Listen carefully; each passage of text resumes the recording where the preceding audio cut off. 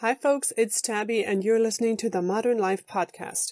Find us on Instagram and Twitter at Modern Life Pod.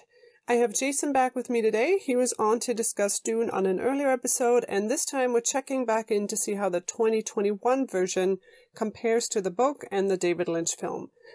We also have a second topic this time around, which is Pom Poko, a Japanese animated film from the 90s, which we're using as a framework to discuss larger issues around housing and the environment.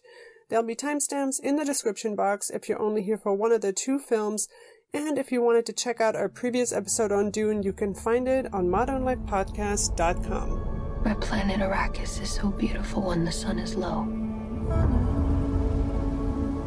Rolling over the sands, you can see spice in the air. The outsiders ravage our lands in front of our eyes.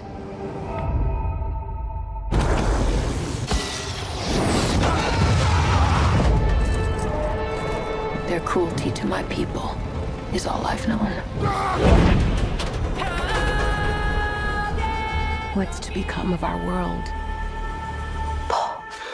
Welcome back, everyone, to the Modern Life Podcast. Today we're going to be talking about Dune and Pom Poko, so we're skipping the modern thoughts, and I have Jason back, and we're going to be talking about the new 2021 delayed Dune movie by Denis Villeneuve. Jason, how you doing? Oh, I'm doing great. We are finally getting into the fall weather here in Arizona, although it's still in like the 85s through the week, but otherwise can't complain. Nice. So just a reminder for everyone, Dune is a sci-fi story of Paul Atreides and his rise to becoming the prophesized messiah of Dune.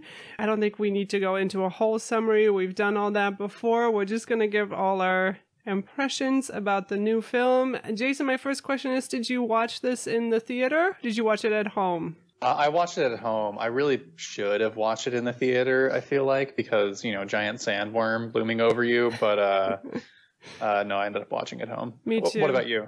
Yeah. I watched it at home, and I think that was the better choice, because one of my main issues with the film was the constant noise and the constant music, and there never being a moment of silence. And I started getting a headache, and I feel like that would have been even worse had I watched it in the theater. I would have liked the theater experience, if only because there's such variation between the quiet speaking and the louder points of the film. And I feel like if it was in a theater setting, I wouldn't have to keep reaching for the remote to turn it up during the the speaking moments, but I totally understand what you mean, although I didn't think about it before you mentioned that about it. There's just no real moment of quiet. It's always moving, it's always doing something. Yeah, and I don't have any issue with the music itself. I think it was just an issue for me of music supervision and how it was put in. And I think because the music was so constant too, for me the tone felt like the same all the way through. Even some of the big, sad moments, like Duke Atreides dying, it left me really cold because it was just the same kind of even pacing, the same music all the way through. I didn't feel like it ever hurried up, or even when there was an action scene, it kind of, I don't know how to describe it. In that scene with the factory where they're trying to get all the workers out of the factory before the worm arrives, you still have all these really slow scenes of Paul just staring at the sand. And I would have cut some of that out just to speed it up and make us feel a little bit more something's happening. Hurried. Yeah.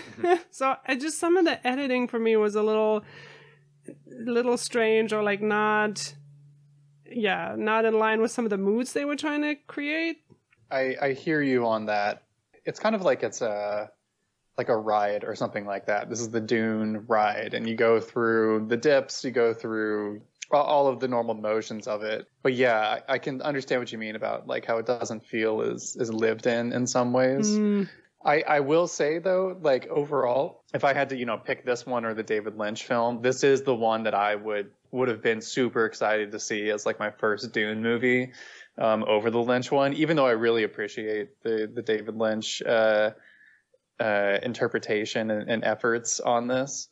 But yeah, I think there's plenty to pick apart with this film as well. It's not imperfect, and it's not imperfect in the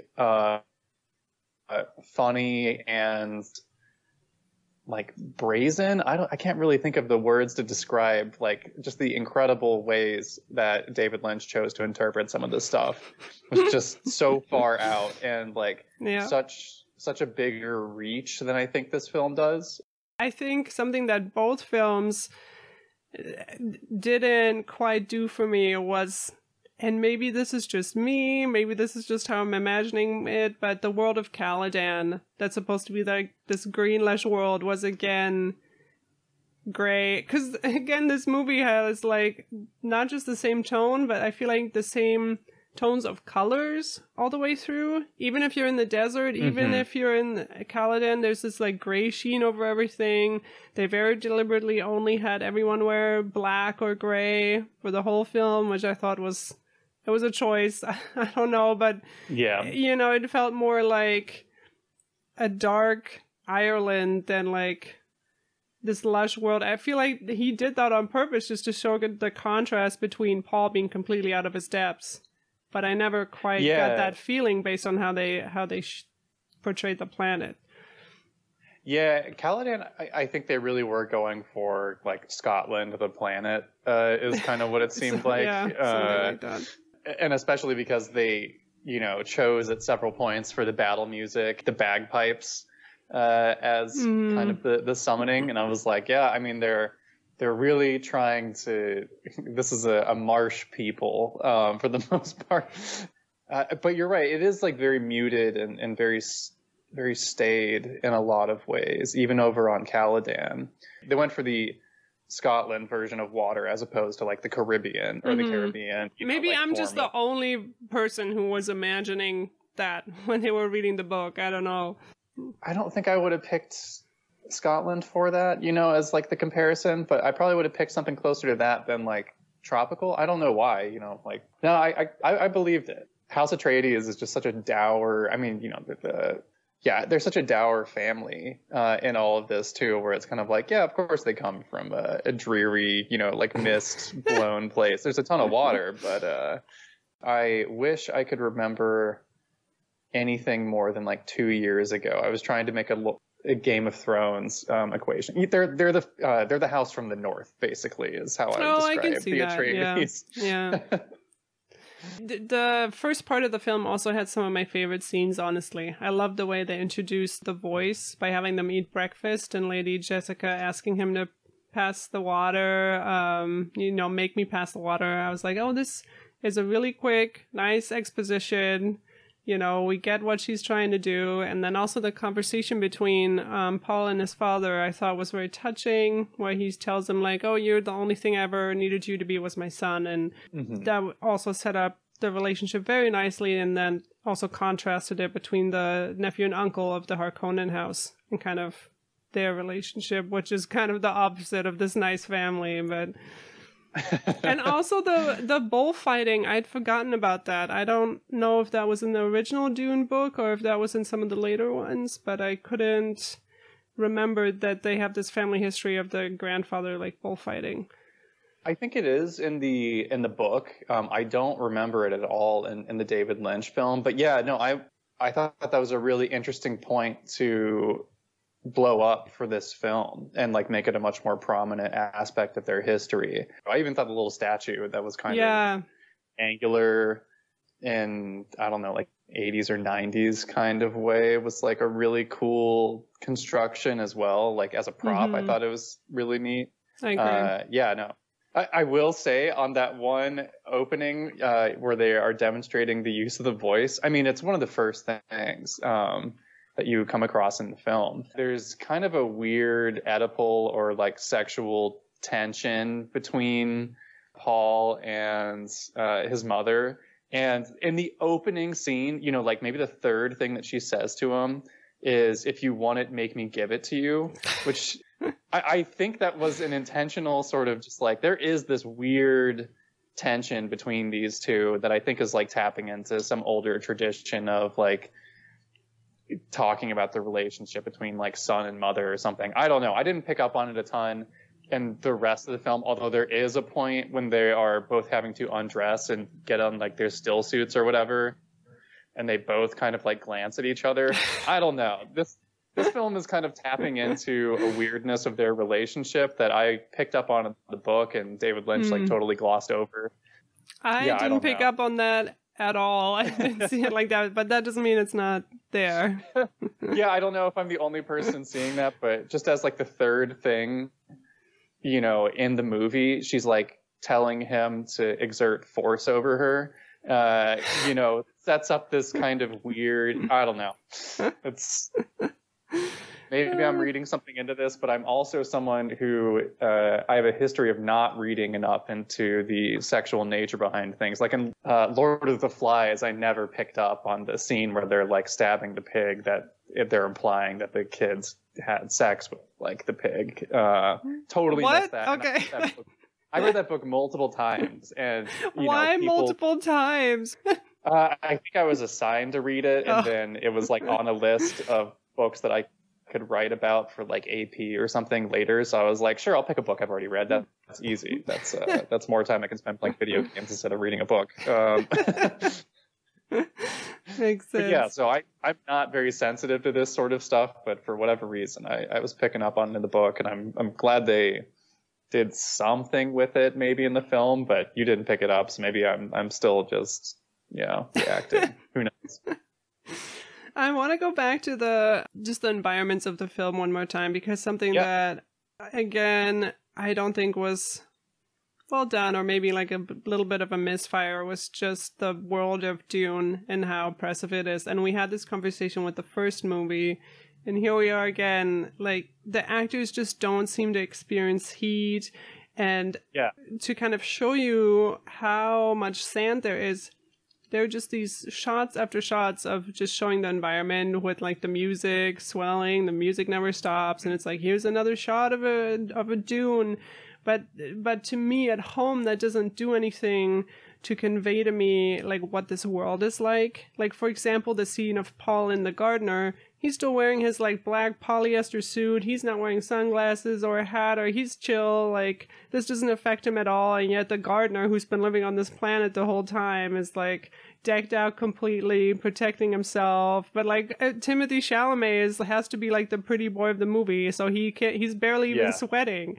And I think something that does this really, really well is The Hateful Eight by Tarantino, where you feel how cold it is for the whole film, because the actors are showing you how cold it is, and they're in the house most of the time. You don't see the snow really that much, yet you still get that feeling from the film. And I wish that they had used that as their example for Dune and just done a little bit more with the environment. Yeah, I appreciate that you brought up The Hateful Eight, which I finally watched this last year. And that you're right. It's like a bottle episode in a movie, basically, where they just are in the one setting, and but you know it's cold outside. I mean, from the way everyone's reacting to the way they're dressed or whatever. As someone who is like worked out in the heat, wearing like neoprene like waders, it's hot. You know, even when you're like lightly dressed under that. But yeah, he's in like all black. He's speaking with a local who's like, you shouldn't be out here in this. And like, that's as much of a taste of the heat as you even get in, you know, the film, basically. Otherwise, you know, they kind of describe it through the absence of plant life and like animals or whatever, except for the mouse. And I mean, you know, living out in the desert where it gets, you know, up to like 120, like I'm sweating within 2 seconds of like being outside, and you're nervous and looking around. There's an existential dread that you really develop, or that I certainly developed, but I'm also pale as all hell, that you develop like in the desert. And it's really funny, like just walking around here, how much everyone like weaves when they're walking just to get under like a bit of shadow. And it just becomes this sort of like background instinct to it. But you're right, they don't get into the psychology of what it's like to live in a very hot, very dry place all the time. He never has to moisturize either, you know, like I have to moisturize all the damn time out here. I just take all this stuff for granted. Just don't get it, because that's what the whole book, that's the title of the book, like, and the book does it so well of like showing this extreme weather and the cultures and how they function. And yet again, it's like, oh, we have to show the actors' faces, so we can't have them wear their still suits properly, or like wear their hats, or wear their. It's just maybe this book just doesn't work as a movie. I don't know what it is. People want to show a lot of face in these, and of course it's the desert, and you really need to be heavily shaded, so you can't just film everyone with like slanted shadows like over their eyes the entire time. Not everyone can be a mysterious samurai. The thing that was really good, though the bar was very low, was the shields. I really liked the CGI around the shields, how that was done. But I mean, before we had like weird geometric shapes, so. Right, yeah. I mean, the shields in the David Lynch film were pretty hilariously done, and you're right, the bar is incredibly low. Like, can you depict a more realistic shields using computer graphics in 2021 than you could in whenever Dune was made, 84, I forget. Yeah, no, the shields I thought were really well done. At least in the close-up fight between, oh my god, it's not Thufir Hawat, it is Gurney Halleck. There we go. When Paul is training with Gurney Halleck in the early scene, and they do the slow blade there, and I thought that was a good demonstration. But like later on in like the big battle scenes, I couldn't tell that anyone was doing like a sort of slow, blade to get underneath the shield. In those later portions, and I'm like, this just looks like a regular sword fight, but I think otherwise they did a good job. Did they explicitly say in the film that this is the reason why we don't have projectile weapons and that we all have to fight by sword, or were people No, that was not. I don't know that they even put that in the film, because that's what I mean. The Duke Atreides is wearing a shield and he's getting hit with a dagger or something.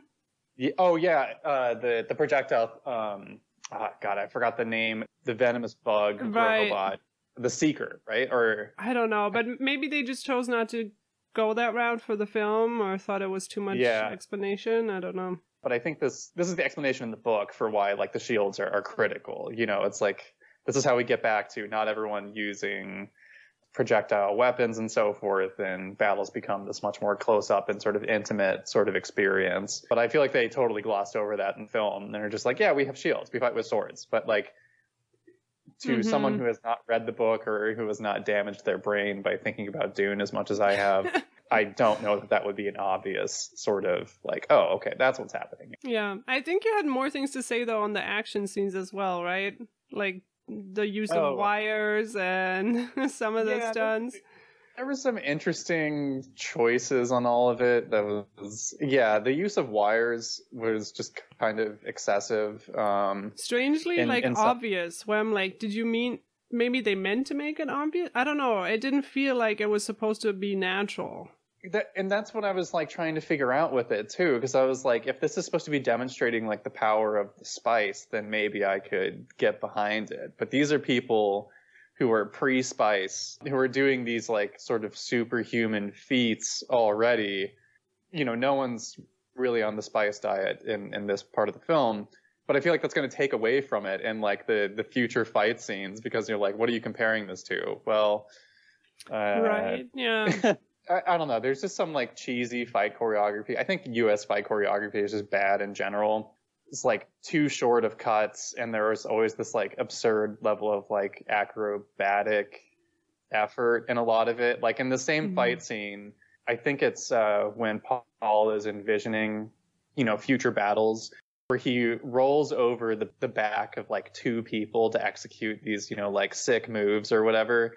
Then I guess he's on spice during that one, but it's just stupid. Like as a fighting technique, it like relies on them to be stationary and to support your entire weight, as you're like rolling over them. And sure, it kind of like looks cool in some ways, but there's like so many other interesting things that could happen. And instead it sort of just ends up being this really distracting, like, you could have like jumped over him or walked around him. Like there's any number of other things. Like, I don't know, this is like parkour over humans and just like totally excessive in a battle where you're concerned about people coming at you from like multiple angles. My gold standard for fights is Jackie Chan films and like Ong Bak or something, which were really incredible because the people actually fighting were just incredibly talented and spent a lot of time on the choreography. And this stuff just seems like cheap. Like, all right, yeah, I mean, they're fighting. This one does like a flying double kick into the chest of somebody else, and I guess that's like cool. But even like wrestlers can do that and not need like wire fighting. Like it's totally unnecessary. Anyway, I've got opinions. No, I hear you. Yeah, it's also like tough to protect actors and they're only doing action scenes, and then the stunt scenes are separate, and like you said, it's very different from maybe also in a better way than like Jackie Chan like destroying his body for every movie. Yeah, it's maybe, I mean, destroying his body and the body of everyone else on set. I just watched Police Story last year as well, and if you haven't seen it, that is one of the most incredible stunt films that I've ever seen. And I don't know, maybe I'm still just riding on that high. I'm just like, everything sucks in comparison to this. There were some exposition things that I thought were also quite strange. In that scene that you mentioned, where Gurney Halleck and Paul are training, he says, I don't want to, I don't feel like doing this right now, and can't you just play us a song instead? This never comes back. This is never explained. This just feels like one of these, like, weird gatekeeping, like, oh, you only get this if you've read the book. And I'm like, but why put it in here at all? Like, it... Right. If I'm watching this, I'm like, what song? Like, what is he talking about? And also, like, all the weird terms they've included, like the Bene Gesserit are called by their actual name. They're also called the Weirding Women.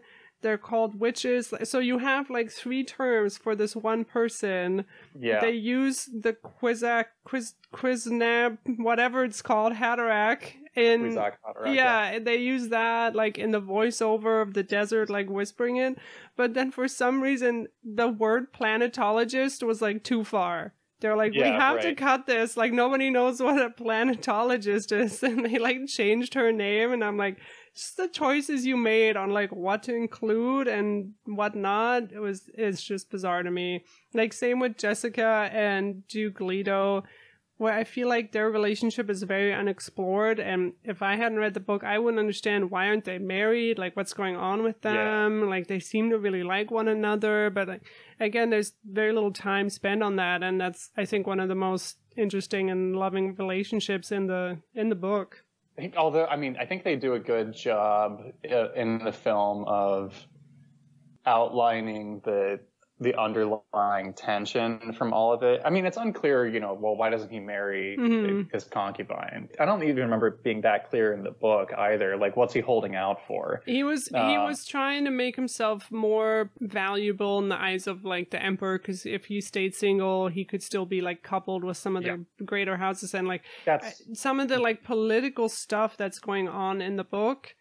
But that again, that could have been like one line of dialogue. That could have been one line of, why aren't you married? I don't know. So there's these really easy fixes that I feel like, what? Okay, but then why did we not put that in, but we put in the 20 shots of the desert? Yeah. Which is weird. But yeah, in terms of their relationship, I thought, I don't know. I think his argument with, so Duke Leto's argument with Jessica over Paul suddenly, kind of having like a dark shadow cast over him after he goes through the trial, I thought was kind of interesting and a good way of describing the inherent tension at the core of their relationship. Where like, yes, there is real love and real feeling between these two, but ultimately, a good portion of why Jessica is there is to complete this 10,000 year eugenics project. And of course, that's going to create a bit of tension between you. And I think at one point where he is like, or where Duke Leto is asking Jessica if she'll watch over Paul. He's like, of course, I love my son. Or he's like, no, I'm asking as a Bene Gesserit, will you watch over him? Because he has to think about both of those aspects where, regardless of whatever her personal feelings are, she seems to have to obey the sort of higher calling as a Bene Gesserit, although she does betray it, you know, by having a male son, which is explicitly against the wishes of the Bene Gesserit at large. I don't know. I think they definitely could have gone deeper into their relationship. Like, it's not clear why they like each other at all, you know, except like, we got a kid together and presumably we've been living together for a while. But there's really no, what is it about each other, you know, that they really like? And there's nothing on that. Yeah, I just wish, because I loved those scenes actually, and I just wish there was a little bit more of that. Yeah. Duke Leto, notorious funny guy who can always make Jessica laugh, you know, like just any sort of like, what is the structure underneath this? Yeah, this movie did not have any humor in it, did it? I can't remember. Maybe Jason Momoa cracks like one joke. I don't know. Yeah, Duncan, Idaho, I think is the only glimpse of like comedic relief in it. I think there's like some comic tension with the spitting, but yeah, otherwise it's a pretty humorless and sort of like dark film. But I kind of feel like that's pretty accurate to the book. Yeah, honestly. Yeah. Not a whole lot. And I'm glad they didn't try to like Marvel or Joss Whedon it up about like, are we really doing this right now? I think we're doing this right now. You know, like, we're riding the worm. Yeah. Why are there now 2 Dune movies with Black Sludge? I literally went back to the book and I was like, is this in the book? In the Lynch one, he's like flying through that oil spill, and then in this one, he's like coming out of the healing chamber, which is like black sludge. And I'm like, was this in the? At this point, I'm just believing it was in the book because they keep putting it in these movies. You know, I don't think it was in the book. I don't think so either, but like it seems to be a thing to do. Yeah, no, I thought that was like one of the coolest things that Lynch did, was with Baron Harkonnen, whose name is Vladimir, which I didn't remember from the book at all. I'll maybe talk about this in a bit, but they mention it, at least in the subtitles, when I was watching this the second time through to actually get all the dialogue that I missed because they whispered it. Lots of whispering again with this. Yeah, and not in the commanding way.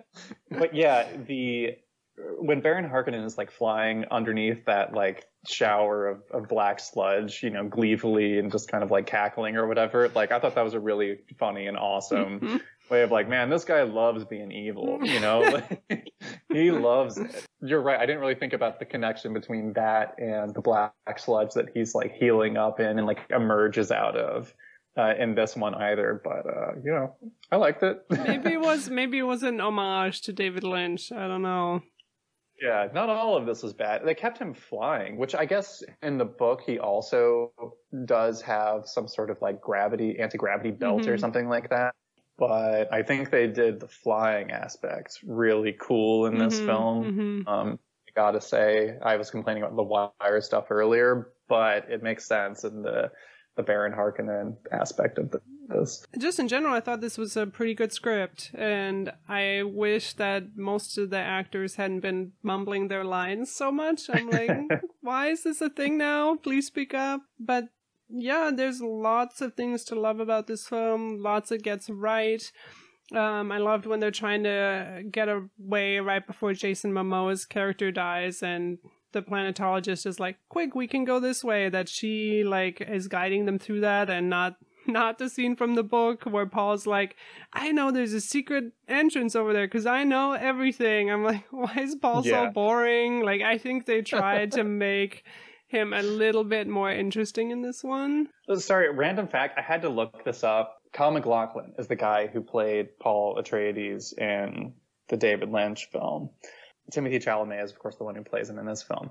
They are the same age at the age when they played Paul Atreides, which is so funny to me because, like, Paul MacLachlan just looks like he has been 35 probably since he was like 15 or something. So, you know, it was always really funny because in the book, Paul is 15 years old.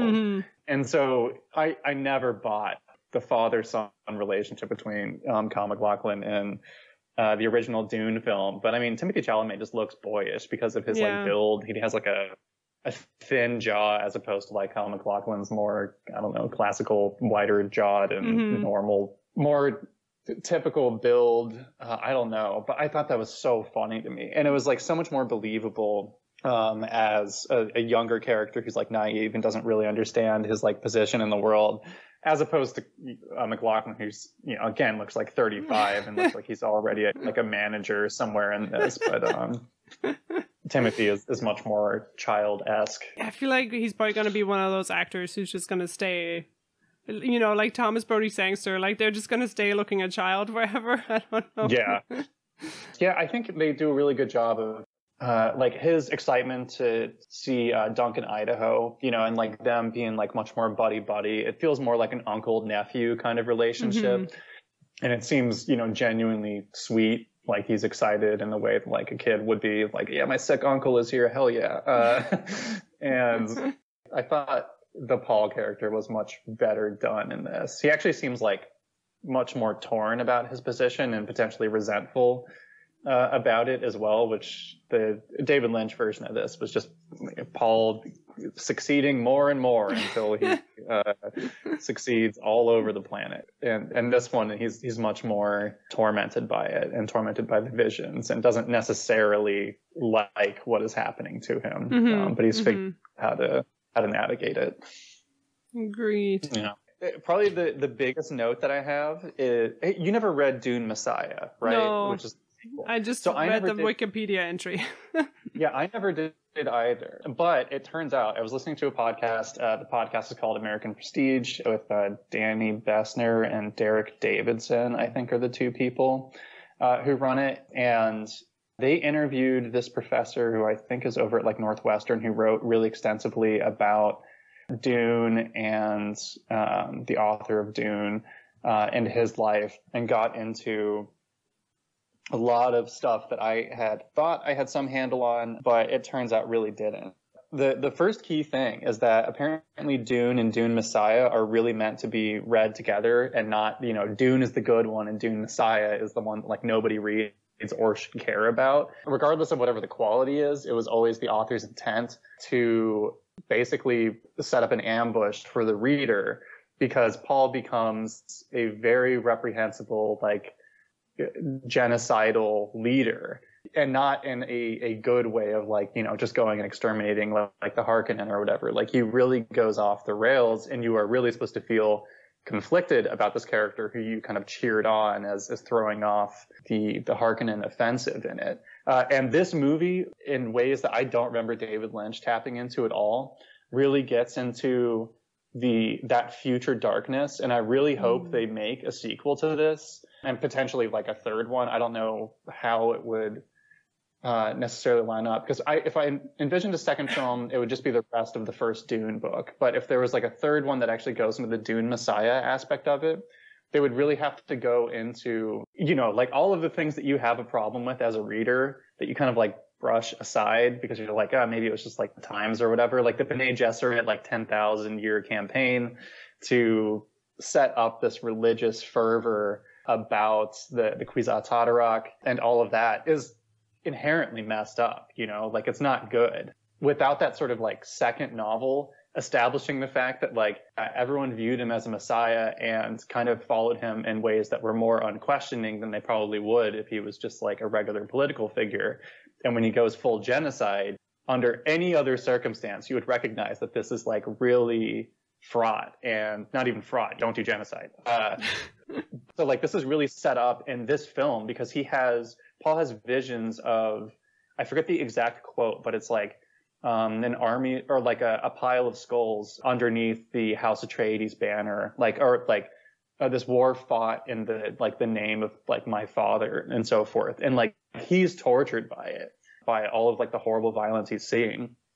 And I think just reading the first book, if you only think about it in those terms, you're like, yeah, I mean, the war is bad, but ultimately it's to get the Harkonnen out of there and to reclaim Dune. And that's not necessarily such a bad thing, but it's not about that. It's about what happens in Dune Messiah, where it goes fully off the rails, and you're kind of getting admonished for like, yeah, you shouldn't unquestioningly just accept all of this because there was some like small amount of liberation in this planet, which I think, you know, really makes me want to read Dune Messiah. I think that's a really cool sort of lesson from this book that I never got, watching the David Lynch film or watching or rereading like the first book a couple of times.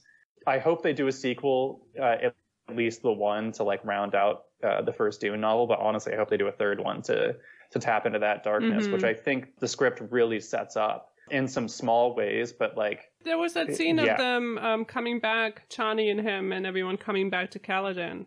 There was like a vision of that, so they might go into that. I mean, we did talk a little bit when we did our first episode on Dune how this is like, it's very on the nose. Paul is Jesus. What do you do when you don't question your religious leaders, and like how far does that go? And I think and hope that the movie does that in a more subtle way and has a little bit more finesse about it, because I think that a lot of the themes that Frank Herbert tries to look at and examine are, he does it sometimes very heavy-handedly, if that makes sense. Like he can be a little on the nose with some of the things he's trying to communicate to the readers. Yeah. So one other thing about Frank Herbert that I learned when I was like reading this book, which came out in the 1950s, 1960s, I think. So Frank Herbert was actually conservative, but he came from a leftist, like he grew up on a commune in Oregon originally, but he became very conservative because he grew increasingly cynical of like the federal government and their interference in particular with indigenous peoples of the Pacific Northwest. This is very different than I think like how most people's political ideology has evolved like toward the left in this country, where like the federal government does a better job at a lot of things than like the states do, which have just kind of let everything fall apart. But the longer history, of course, in the federal government and dealing with indigenous peoples is stealing lands, not recognizing claims, etc. And so a lot of Frank Herbert's ideas about indigenous people, which comes through in Dune, has to do with like the federal government's like complete inability to deal with indigenous people even-handedly, and has like a deep distrust of the federal government and of these places that came out of that. But it basically is like development theory, which is a little bit different than just like the previous sort of like racism about like indigenous people. Like they're not capable at all of doing any of this stuff. So, subjugate them, clear them off the land or whatever. There was this idea about like, well, if you bring them the technology, bring them the education, then we can modernize them. When they become modernized, they will naturally be the allies of us. Which is what Canada did. It's what the United States did in, the United States, but also in other countries around the world. A lot of his thinking originally, it was kind of along those lines. It was this sort of modernization theory. And so you see this kind of struggle between these two ideas in the book, between the Harkonnen, who just kind of subjugate and are just like, these people are completely worthless, they need to be wiped out, versus the House Atreides, which comes in and are much more the modernizing force that's trying to like give them the technology and give them the help or whatever, so that they become the natural allies of this. And so in Messiah, he is much more critical of that because he has a longer view of the situation. Number one, this kind of like, you need to be careful about who you're making allies with in these different regions, because often you just kind of go for the more powerful, and people often gain power through underhanded means or whatever. So you can prop up these sort of like regimes that end up being not necessarily healthy or whatever. There's these levels of interference that kind of come into play. Anyway, like, so you're right. Frank Herbert doesn't deal with a lot of this stuff like very, I don't know. He's very coarse with a lot of his writing. But like, I really had no idea about the political ideology that he was like growing up with and what he was talking about in terms of the competing political ideologies that, then became major issues in South Vietnam and in the decade of his book being released. Like, it was actually surprisingly prescient about like U.S. Foreign relations after like the book was released. Anyway, really cool stuff. I should send you that podcast episode. But we'll definitely put it in the description. Yeah, this is really good background knowledge to know. And you just reminded me of something I was going to ask you. When Duke Leto is the first person to protect the workers at the mine instead of the spice, the planetologist kind of shoots him this look, and it's never explained. Like, there's never a line of like, oh, I decided to defend your family because they were the first ones to actually care about the people here. Like, there was never a line like that in the movies. And I was wondering, I can't judge now because I've read the book and I know this, like, but do you think that somebody who hasn't read the book would make that connection? I mean, yeah, I don't know. I think it would. Yeah. It's tough to imagine just watching this film and like having that be your only right. like exposure to it. I really wonder. I don't know how young people communicate about this stuff, but I mean, it's like a book from half a century ago, like it's tough to imagine that a lot of the youth have like really read this. There was kind of this resurgence when I was growing up, and maybe there's going to be that again, but as a result of the movie, and certainly there's not a wave leading up to this movie of like young people reading Dune. Right. So I don't know. I cannot imagine that they're going to pick up from that. No, I don't think so either. And again, that would have such an easy fix. Why are you helping us? Oh, your dad was the first one to easy. Like it's one line. Like it's just so strange. Some of the like choices they make in terms of like making this accessible to a new audience. And when my brother was in the theater the other day, he was watching something else. There was a trailer for Dune, and the kids next to him are like, what is this, a Star Wars ripoff? So, which is hilarious to me, because Star Wars is based on Dune. But, so yeah, kids aren't gonna know, like, what Dune is, or, like, what the book is. And so I just wish they had done a little bit more to make things more clear. Actually, kind of speaking about this, and this is a little bit related, because we talked about in the first episode we did, how the messages of like Dune are not necessarily good, like there's a lot of problematic framing, like even Paul as a character. And I noted this when I was watching it, that when Paul puts his hand in the cube and like passes that test or whatever in the book, and maybe even in the David Lynch film, I can't remember, Jessica's talking with the head Bene Gesserit, and they explicitly talk about how like he did better than any woman or any girl child. Oh, that's right. Yeah. Like that. And, they conveniently did not bring that up in this sort of film. He is definitely, a sort of prophet, but the ladies are doing just fine too. They don't bring that up. Like the casting decisions I thought were really interesting. It's like trying to bring in sort of a multiracial, multi-ethnicity sort of like casting element to it.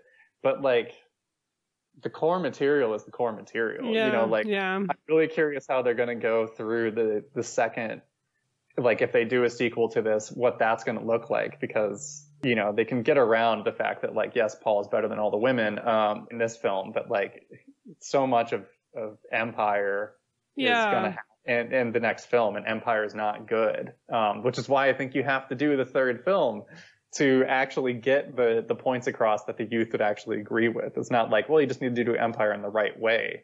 It's like, no, Empire's bad. Yeah.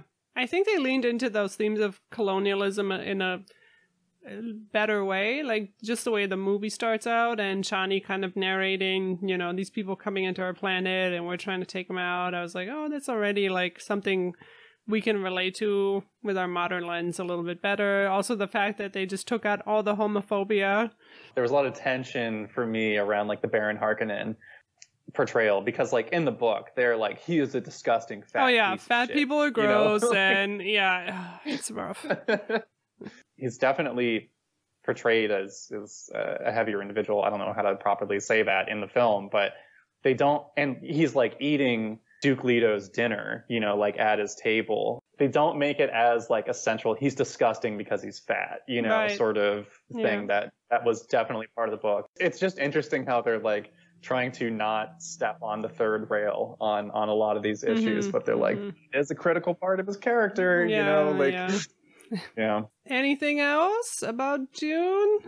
No, I will note that one of the plants that they mentioned that you can plant on Planet Dune is the saguaro, which is the characteristic cactus of the northern Sonoran Desert. But they show no saguaro, which is a disappointment. That would have been cool. Saguaro cacti are the classic cacti, with like the two arms sticking out of it. Like in the Westerns? Like in the Westerns. Oh. It is the iconic cactus. It's actually extremely unique to like this part of the desert. Only other cool thing, Thufir Hawat's umbrella that he's walking around with is, I guess, I have that in my notes. He's got the really dainty umbrella, which I thought was awesome. And also, one of the only other things about like how intense the sun is, but you know, even then, he's not like sweating up a storm. Just like, I'm keeping the sun off me. Yeah, that umbrella was cute though. Yeah, the umbrella is very cute. Yeah, that's pretty much it. I would say otherwise. I mean, how'd you like it? Yeah, thumbs up, thumbs down, middle. Just the thing I walked away with from this film was just having a headache, and it started to devolve into us like making fun of the music and copying the singing, and like once we started talking as a family and not watching the movie anymore, like. The movie has lost us, so I can imagine maybe watching it again, like with just subtitles and turning the sound off. But yeah, I'm sorry, Denis Villeneuve. Good effort though. I feel really bad because this is such an expensive movie, and you know, I follow a lot of people on Twitter who really liked it, honestly. I mean, like older people who are old school Dune heads, who are like, no, I mean, it was a legitimately good film. And I will say that if I was waiting, you know, for a long time, I think the David Lynch film is still like good and interesting. But just as like a fanboy, this would be the one that I would want to see. Where I'm like, oh my god, they did the shields really well. Mm-hmm. Like, yeah. Alrighty, so we're jumping into our next topic, which is Poko. This is a 1994 film directed by Isao Takahata, animated by Studio Ghibli, and Hayao Miyazaki was one of the writers. Most of the movie takes place in the 90s and concerns new housing developments that have replaced farmsteads to accommodate for an increase in population around Tokyo.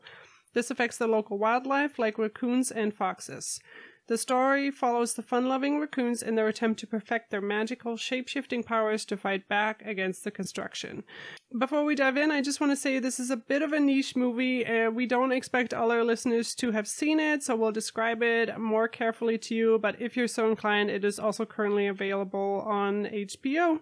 But I think the movie's a great springboard for discussions on broader environmental issues, which is why I'm thinking you chose this one. This was such a random choice. Like, as soon as I saw it, I was like, oh, this is such a Jason choice. Tell me why you picked it. Well, I picked it because it has long stood in my head as the key. I mean, you didn't mention this in your summary, but this is key lore to the film. It is a Hayao Miyazaki film, or with Studio Ghibli, that involves the use of raccoon scrotums as a key action points and key rallying points. Like, somebody shared a screenshot from Poko years ago online, you know, that I happened to see in some forum or something, where it's just a bunch of tanuki, the raccoon dogs, native to Japan, with just these, you know, little scrotums just hanging out like underneath them. They're like wearing clothes up top, but on bottom they're, you know, nude, naked. So they're like they're Porky Pigging it, but unlike Porky Pig, they draw the ball sack in every single scene. And I was just like, what is this? Like, is this a children's film? It is a children's film that Hayao Miyazaki worked on. I mean, and like it's more than that too. Like, they're flying around on their scrotums. Like, they're doing all kinds of raccoon dog mischief. So you picked this movie because you wanted to talk about raccoon scrotums. Got it. Well, I mean, that's the original reason I watched it, because I was just like, what the hell is this film? And then it ended up turning out to be like a sort of parable about environmentalism and so forth. And I was like, oh, this is very different than I just thought of, like mischievous raccoons. And so, long story short, I have a very morbid curiosity about these images from like a decade and a half ago, probably. And then I happened to be like scrolling through Miyazaki films on HBO, because I haven't seen a lot of them, and saw that one was actually included on there, and, you know, immediately added that to my watch list. So I was like, you know, I'll watch the other ones first, but I gotta get around to this eventually. Yeah, the shape-shifting using like the testicles, it remains unchanged in all the DVD releases, but then in English, they changed the subtitles. They keep calling it raccoon pouches, which is just like, Yeah. I can just see the translator working on this being like, what the fuck? Like, so props to them for coming up with the term raccoon pouch. Yeah. Two key translation differences when you get the subtitled version is, of course, in the Japanese one where you're watching the subtitles, and not the dubs. They always refer to the raccoons as tanuki, which is actually a different species than raccoons. They are colloquially referred to as raccoon dogs, as kind of the general description of them, but they're actually distinct from raccoons, and they're really cool looking. They kind of just look like a raccoon and a wolverine got crossed or something. They look a little more aggressive than your standard raccoon. Not that there's anything wrong with raccoons. But then, yes, the other thing where they refer to the scrotum as the raccoon pouch instead of the scrotum, which they definitely, like, all the subtitles in the Japanese version is just like scrotum. But yes, very fun. I mean, like, how do you wrangle that? Like, you talked about, it's really funny, that sort of invention of that term for this, because yeah, I mean, like, this movie was huge in Japan. It brought in a ton of money. I think the amount was somewhere around like 50 or 60 million is what it netted, like, at the time. Then you have to, like, bring it to the American shores, and it's like, yeah, it's like a fun animated film for children, but there are prominent scrotums. That is absolutely a critical part about this, and we're going to have to figure out a way. But, you know, like, we're leaving money on the table if we don't do this. So other thing that really shocked me too is that this movie is 2 hours long. It is an incredibly long, like, a children's movie. I had to do this in multiple sittings just to, like, carve out time for this film. And HBO doesn't even allow you, like Netflix, to speed up the film, if that makes sense. And there's so many, like, random council scenes in the film that I could have easily been like, cut. And there's one where they start threatening one another with, like, guns, and I'm like, what is happening? Like, and that scene also goes nowhere. Like, some of the decisions they come to in these council scenes, nothing is ever done with them. Like, it's just, there's so much good stuff in this film. I just don't know why it needed to be 2 hours long. Yeah. But I will also say that on top of the raccoon testicles, like, all the female raccoons also have, like, breasts, like, all of them, which is just, again, a strange choice to make. You're right. The length of the film is really strange, right? And, like, also just because of the structure of it. It's not a clear build upwards into, like, some larger action, you know. That's like true. it gets more dramatic as it goes on or whatever, but it's more just like, it's just a story, and, like, you feel like you just kind of live in it and then it's over, basically, as opposed to being on a ride, which is what it kind of feels like a lot of other films. That comes with good and bad. There are plenty of things where you're just like, what happened to the guns, you know, in that one scene? They're never brought out again. And also that scene ends with them kind of just talking him down from it. I thought that was like, holy shit, like, there's a military coup going on here in Raccoon World. And then, you know, like, an elder just kind of admonishes them, and they're like, all right, yeah, I mean, that was a bad idea. You're right. I didn't think this through very well. No question about, you know, like, you pointed a gun at the elders and all of everyone else. Oh my God. And, like, that seems a little extreme. They're just like, yeah, who knows? In Raccoon World, maybe that's not such a big deal because, you know, they're precocious little creatures. No, it's wild. Yeah, in the Raccoon Council meetings, there's, like, these two factions. One is, like, more aggressive. One is trying, like, other tactics. They're all trying to get the humans to go back to living in the farmsteads so that it can support, like, the local wildlife, but construction is kind of wiping everything out. And the raccoons that are more aggressive, they want to slaughter and kill, like, all the humans. And they do manage over the course of these years to kill quite a few humans. Yeah. But which is also strange for a children's movie. But I find it really funny that they decide not to kill humans because humans make popcorn, and the raccoons like eating popcorn, and there'll be no more popcorn if all the humans die. Like, there's a long scene about how much they would miss tempura, particularly mouse tempura, which is funny because it's like, humans don't make mouse tempura. Like, if you miss It sounds like you're making your own. Yeah, there's so many things where it's just like, this is a movie for children, so maybe I should not be applying this. Yeah, it was just really cute. Like, oh well, we really like eating, so we can't kill all the humans. Yeah, it is really funny though that they actually kill quite a few, and you see a lot of the raccoons get killed too, hit by cars, trapped, shot, whatever. I don't know that I've ever seen a children's film where they have actively executed a plot to kill people, particularly in the name of environmentalism as well. You know, true, we're watching a bunch of what would be referred to in the U.S. press as eco-terrorist raccoons murdering people, and that just happens.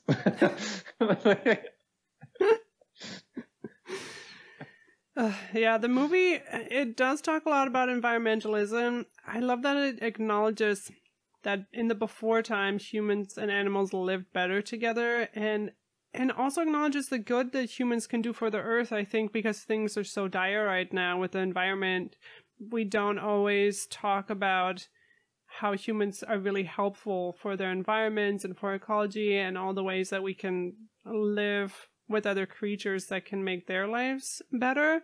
And one of the things I thought about as an example was something, I think it was in a science class in college, how the teacher talked about like mangrove forests, which is mangroves. I know you know this, but like they're the trees that live in like water.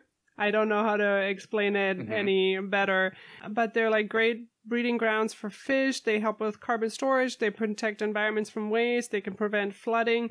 And once they cut them all down to make room for these like farms, like farming shrimp, they actually made less profit than if they had just used the environment and like lived in the way that was in accordance with the environment. I think another thing that's big right now, or that I see sometimes on social media, is people talking about single crop farming too, and how that culture is really not benefiting us in a big way anymore. And yeah, I just thought it was nice of this movie to acknowledge like humans can really do amazing things. Yeah, it's not a purely like get all the humans out sort of situation. It's like both the raccoons and the people are facing population pressures. It's like, yeah, that's what's happening on both sides here. And not that both sides is like always a good thing to go to for the environment, but it's like, this is a very understandable problem. You have these raccoons, they have a population they're trying to support, they can no longer support it when you destroy their habitat. But the humans are also growing beyond like their own habitat constraints. They are also animals. You can have a more balanced relationship, and in some ways, humans have certainly managed the planet historically in order to promote the abundance of certain other like species, plants, animals, whatever. Yeah, I thought it was a relatively nuanced sort of take where it's just like, look, humans aren't inherently evil. We make a lot of very selfish decisions because we can, basically. It's, we can trap, we can shoot, we can do whatever to the animal population, but does that mean it's right? No. It doesn't have to be this way. Like, we are making active decisions about the ways that we're managing the planet that's causing the extinction, the decrease in these other animals. And, why are we doing that? Yeah. We would all be happier if we weren't, in fact. Exactly. Yeah. I want to dive into the ending already. Because I thought it was so depressing. The ending is basically, there's no solution. The farmsteads are not coming back. We have habitat fragmentations. And some of the raccoons are now living as humans because they have the power to transform into humans. And some of them are selling even more land to developers and like hurting their own population even more. I'm like, class traders. Why? Why is it so sad? I think this film has a lot of the like ambivalence, or allows for a lot of ambivalence is maybe the wrong term for it. I mean, it's just like, it's not really there. It does some preaching, but it's not just about preaching. Movements are complicated. Solutions are rarely complete, like on either side. These are very realistic depictions of how this sort of movement would actually go. and all of the depressing ways that it would go. Like, yeah, the raccoons posing as humans and selling their own real estate out from under, their raccoon brethren is very depressing, but absolutely happens. It's a depressing ending because it's not like it comes to a sort of solution. It's just like, what are you going to do? Like, there are better ways to go about it, but like, hey, even this movement had its own factionalism and its elements that worked against itself, like even from within. Right. There's so many ideologies on display here that are like jockeying for dominance, and like ultimately it just kind of becomes a sigh. Makes me sad. Yeah. There is a scene in the film where these litterers like just throw their trash on the floor, and I think the raccoons like pick it up and throw it back at them. For some reason, that was very satisfying. Littering is just so annoying. Like, even a murder, you could sometimes maybe argue you were doing it out of like defense, but like littering is just like, why? You have no reason to do this.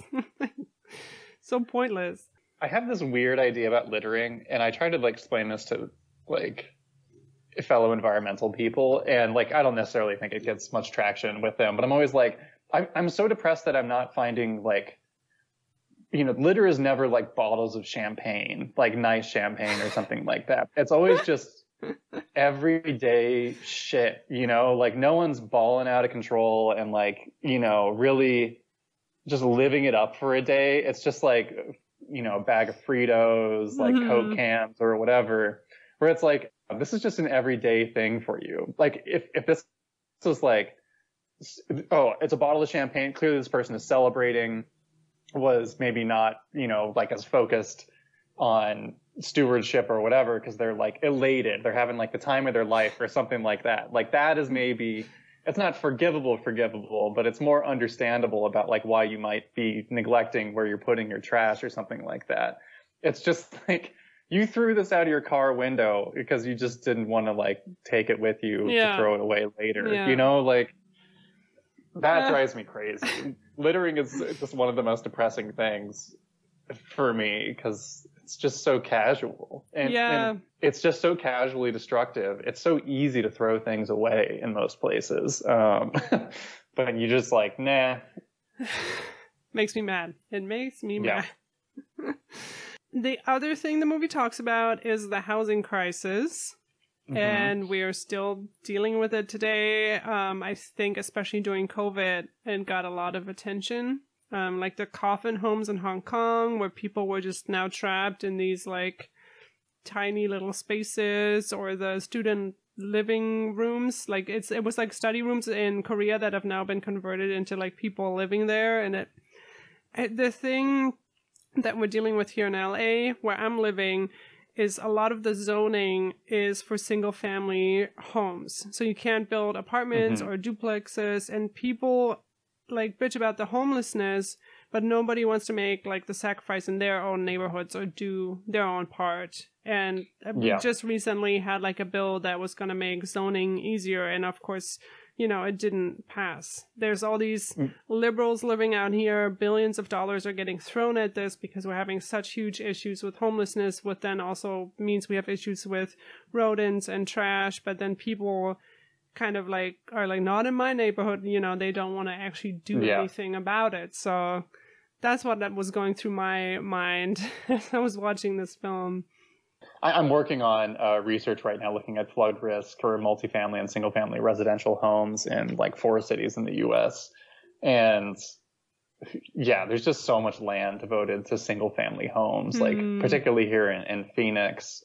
And there's like some densification that's happening, but of course it's getting resisted by various groups for, various reasons, mostly bad, and cynical, and being like, well, we just can't trust these particular companies or whatever. And it's like, well, okay, but that's a convenient way to not cede any sort of resources. And people got to live somewhere, And also it's so bad for a place like Phoenix, which is already dealing with like this huge heat issue. And we have these like single family homes everywhere, and you have to like pave everything, in order to provide transportation to all these homes.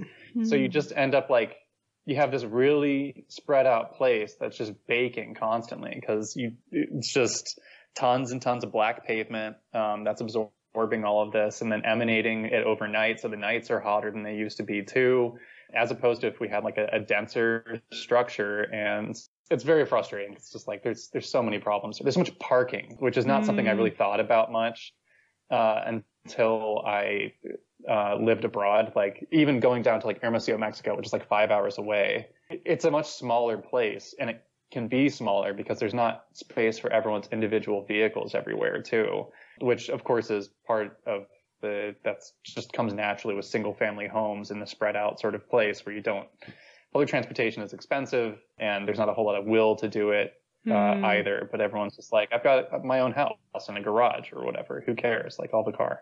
So do you think that, I mean, I don't know how the science works, but do you think if there was more of like one big apartment complex that a lot of people were living in, and then the space that would free up then from the single family homes, and you could then, I don't know, plant something that would help cool down the city or do some kind of like natural feature that... Yeah, I mean, even just the... Phoenix is complicated. Even just like the dirt, is cooler than a lot of than the pavement around here. But I mean, like I suffer where I'm at because there's so much pavement around me. That's not even necessarily locally within my apartment complex. The heat island effect is what they refer to as this, like, cities end up being several degrees hotter than the surrounding areas. Because there's so much pavement, and any amount of like keeping that down is desirable. It's complicated in a place like Phoenix because we have a lot of scorpions. Like scorpions just are a natural part of the landscape, and they're everywhere. So part of the reason that a lot of stuff gets paved here is because then they're taking it away from like scorpion habitat, and like rattlesnake habitat and stuff like that too.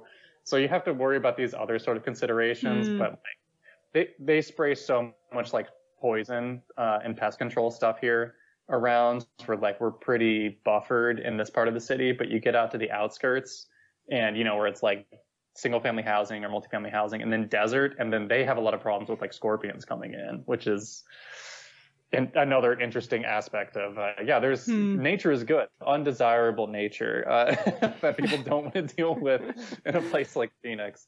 That makes sense. Like when people kind of realize when the raccoons figure out that the movement's kind of a failure and they're kind of splitting into these like different factions, they bring in these like 3 shape-shifting masters from other like raccoon villages. It's a major plot point when they finally show up.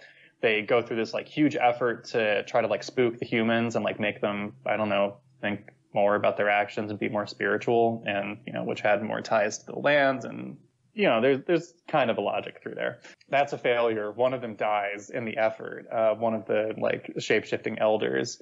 And then the 2 remaining ones are kind of split on what to do. One of them seems to kind of go senile, and starts a dancing cult, I think is how it gets described. His name is Hage. He's 999 years old, so he's almost 1,000. And he just kind of decides that it's his time.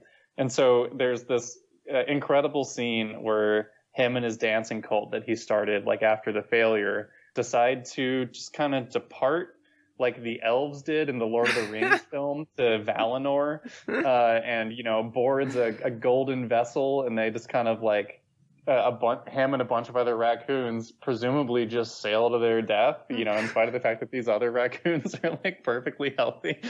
But it was just this funny like Lord of the Rings scene in the middle of this film, which I thought was hilarious. Again, like so random. There's so many of these little scenes that, like you said, it's just like, well, you're just living in this world. Like it doesn't have to lead anywhere. Like we're just here.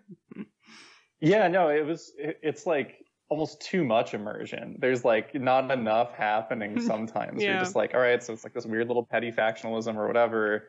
And, the big thing has already happened, and they're still just kind of like scrambling to figure out, well, what the fuck do we do now? And, one of them's like, I'll go senile and sail off into spiritual death, basically. It's a really good film in that there's just a lot of like spectacle and you're just like, what is happening? Yeah. In a lot of it, but it doesn't work as a film in a lot of the traditional, ways that we would judge them, I guess. Yeah, it doesn't really have like the 3-act structure or, normal storytelling. It doesn't really follow that at all.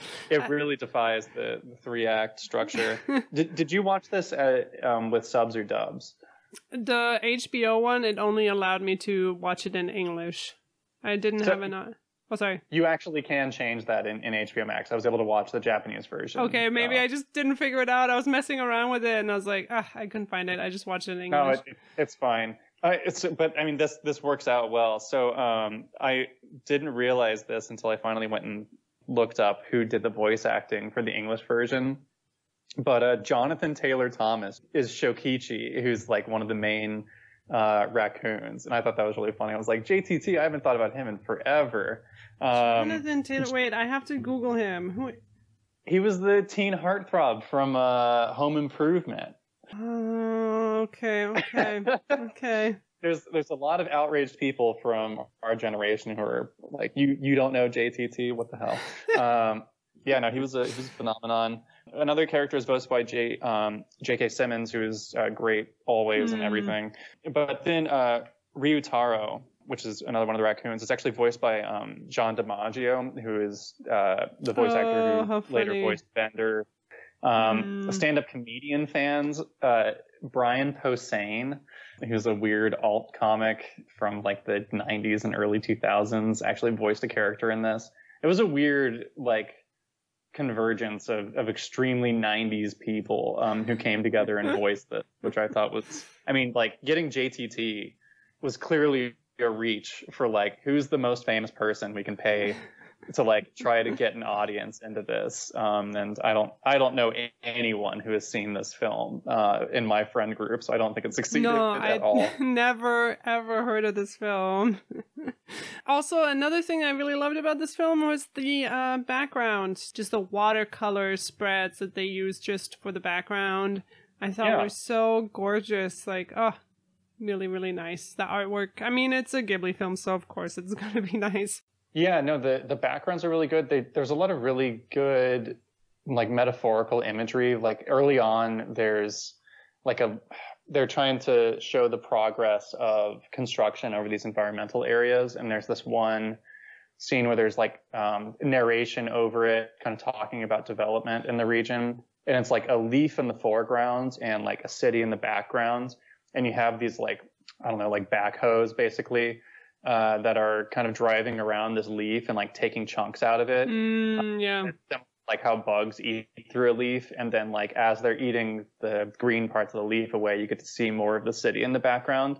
There's a lot of like really beautiful like metaphorical imagery in this as well, which is, I don't necessarily know that it would have been that impactful for me as the dumb kid I was, but it's really beautiful, and both in terms of the animation is really good, but I think they also really went out of their way to try to think of other ways to describe like environmental impacts. Was there any point in this film where you were like really touched or like moved?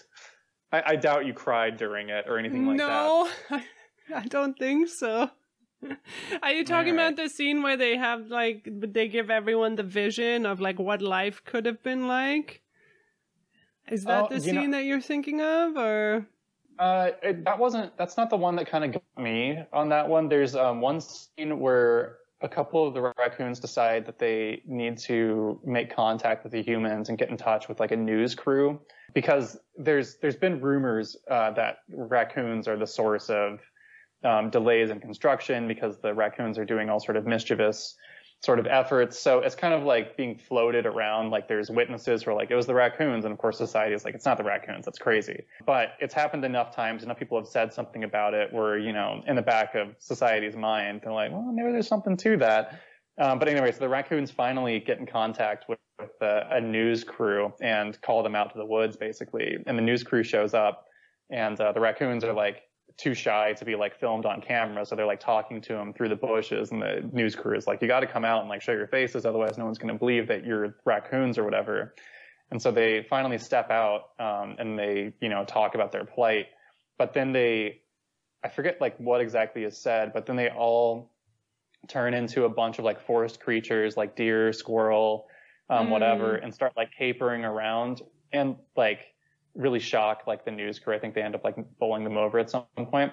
But for whatever reason, I thought that was like really touching because they're kind of getting into just like, this is everything that's being lost, you know, just in terms of like the fauna of this region. And it's really heartbreaking living in a place that is like totally devoid of like environmental interaction, like interaction with wildlife it sucks. I mean, like if you're stuck in the middle of a city, you know, what do you got? Like squirrels and pigeons? Like that's pretty much it. But you're living in an area that is normally the home to beaver, to muskrat, to deer, to moose, whatever, you know, and you'll never encounter that in your daily life. You have, if you're lucky enough to have enough money to like escape the city, maybe you'll get lucky and see something, but kids just grow up in these situations and never have these sort of encounters. And everyone's life is poorer for it, honestly. I don't know. I thought it was really touching, you know, sort of the plight of the animals and just being like, how do we communicate how bad this is, you know, like for all of us? But then in the movie, like nothing happens with that. Like nobody learns from that, which is again like, oh, real life. All the environmental havoc we're wreaking.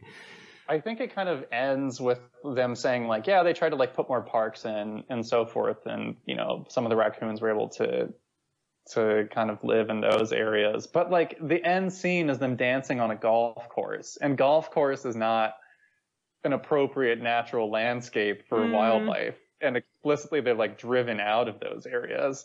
There's so many things where it's just like,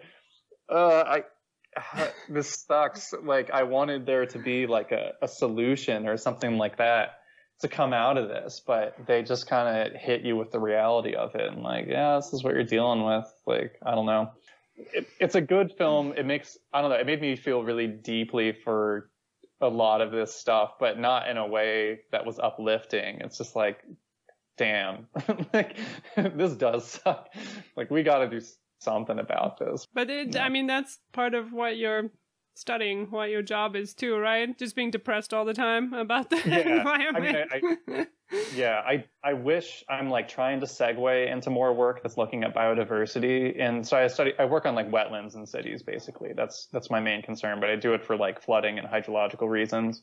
But I worked in these urban wetlands in a city in southern Chile and was doing informal work that's not part of my research on like wildlife surveys in them. And yeah, like I'm all about like, yeah, there's no beaver here. There's no otters, which would normally be here. There's this particular species of wetland bird called the Siete colorace that's like beautiful. And everyone associates it with the wetlands, but it's gone from the urban wetlands. It's not there at all. You have to like go out of the city in order to do it, or in order to like actually have a chance at seeing one. So, you know, the good news is that there are things we can do to actively, you know, keep wildlife and keep the environments healthy in cities. We just don't. So it's nice in that some of my work is like aimed toward actually treating the environment in a way that's beneficial for all parties, but it's hard. Yeah. And we have a long legacy of not doing that we're fighting against. Yeah, that's just like what I want to like tell people is like doing this stuff helps you too. Like it's not like, oh, if we have to save the environment, humans will suffer, not make enough money, or you know, it's like it's really confused in the environmental movement too. There's like a whole field of environmental economics that's like, okay, so you people only think about the monetary value of things. Well, here's our best effort at putting a monetary value on all these different aspects of these like landscape features. Everything from like being able to cut down trees in this area sustainably in order to produce like wood yields, to the psychological benefits, to water purification, to whatever. So like, okay, if we're going to make this compete against like a new shopping center, here's the environmental value of what this is providing you currently in US dollars or whatever. Like, so this is the number to beat in a lot of cases. And number one, you don't get in the door in a lot of places with that sort of argument. So it's already kind of like a flawed way of going. But then also there's always the chance that the dollar value that you come up with, which is always kind of ridiculous anyway, because it's like, how much, you know, what's the dollar value of having a family of beaver like in this area, you know, like it's just it's intangible, Right. in a lot of important ways. But you produce this dollar value, which is kind of bullshit in the first place, but whatever. And then they're like, yeah, well, the shopping center produces this much amount of money, so we're going to do that, you know? Yeah. But yeah, I mean, talk to anyone who's spent time around nature, like, and it's invaluable, like inherently. And cities care about money, they care about tax revenue, etc. There's a movement. We're figuring out ways to weasel in environmental protections into discussions with like city officials and so forth. So. But it's so interesting also how the last presidency has changed that. I was just recently reading an article how there's this, what is the term? I think it's called a brain drain, because the current American President Biden, he was looking for these people to finally go back and fill these spots of like studying the environment and all that. And those people were like, no, if you don't get reelected, I'm just going to lose my job again in 4 years. And like, there's no stability here. And that's also why we don't have many of the contracts with, not just with environmental stuff, but with any kind of commercial venture with other countries, because their governments may have somebody in charge for a much longer time, and they don't have executive orders, and they don't, it's like, I'm this auto company and I might sign a deal with, the United States for something, but I know that might fall through like 4 years from now. And it's just the instability that the structure of this government has is also not conducive to like solving a lot of things. Yeah, it's the instability, and then I think also just like the stark contrast that the parties are trying to create between each other. Right. Like there's a lot that's like done by one administration, and like the conservatives are like, well, that's bad because they're doing it, so you have to be opposed to it. But there's this sort of weird politicization of this issue that doesn't exist in a lot of other countries. It doesn't some, certainly. But like, yeah, you're right. Like, if I take this position under you, I'm out in the next administration. Like, that's it for me. And this work which, environmental work takes a long time. Yeah. And so it has to be something with a vision and a budget for longer than the current administration before the political tide changes. Yeah. And someone comes in and was like, well, that was the last administration's priority. And by virtue of it being their priority, it is now a priority to stop it, under this administration.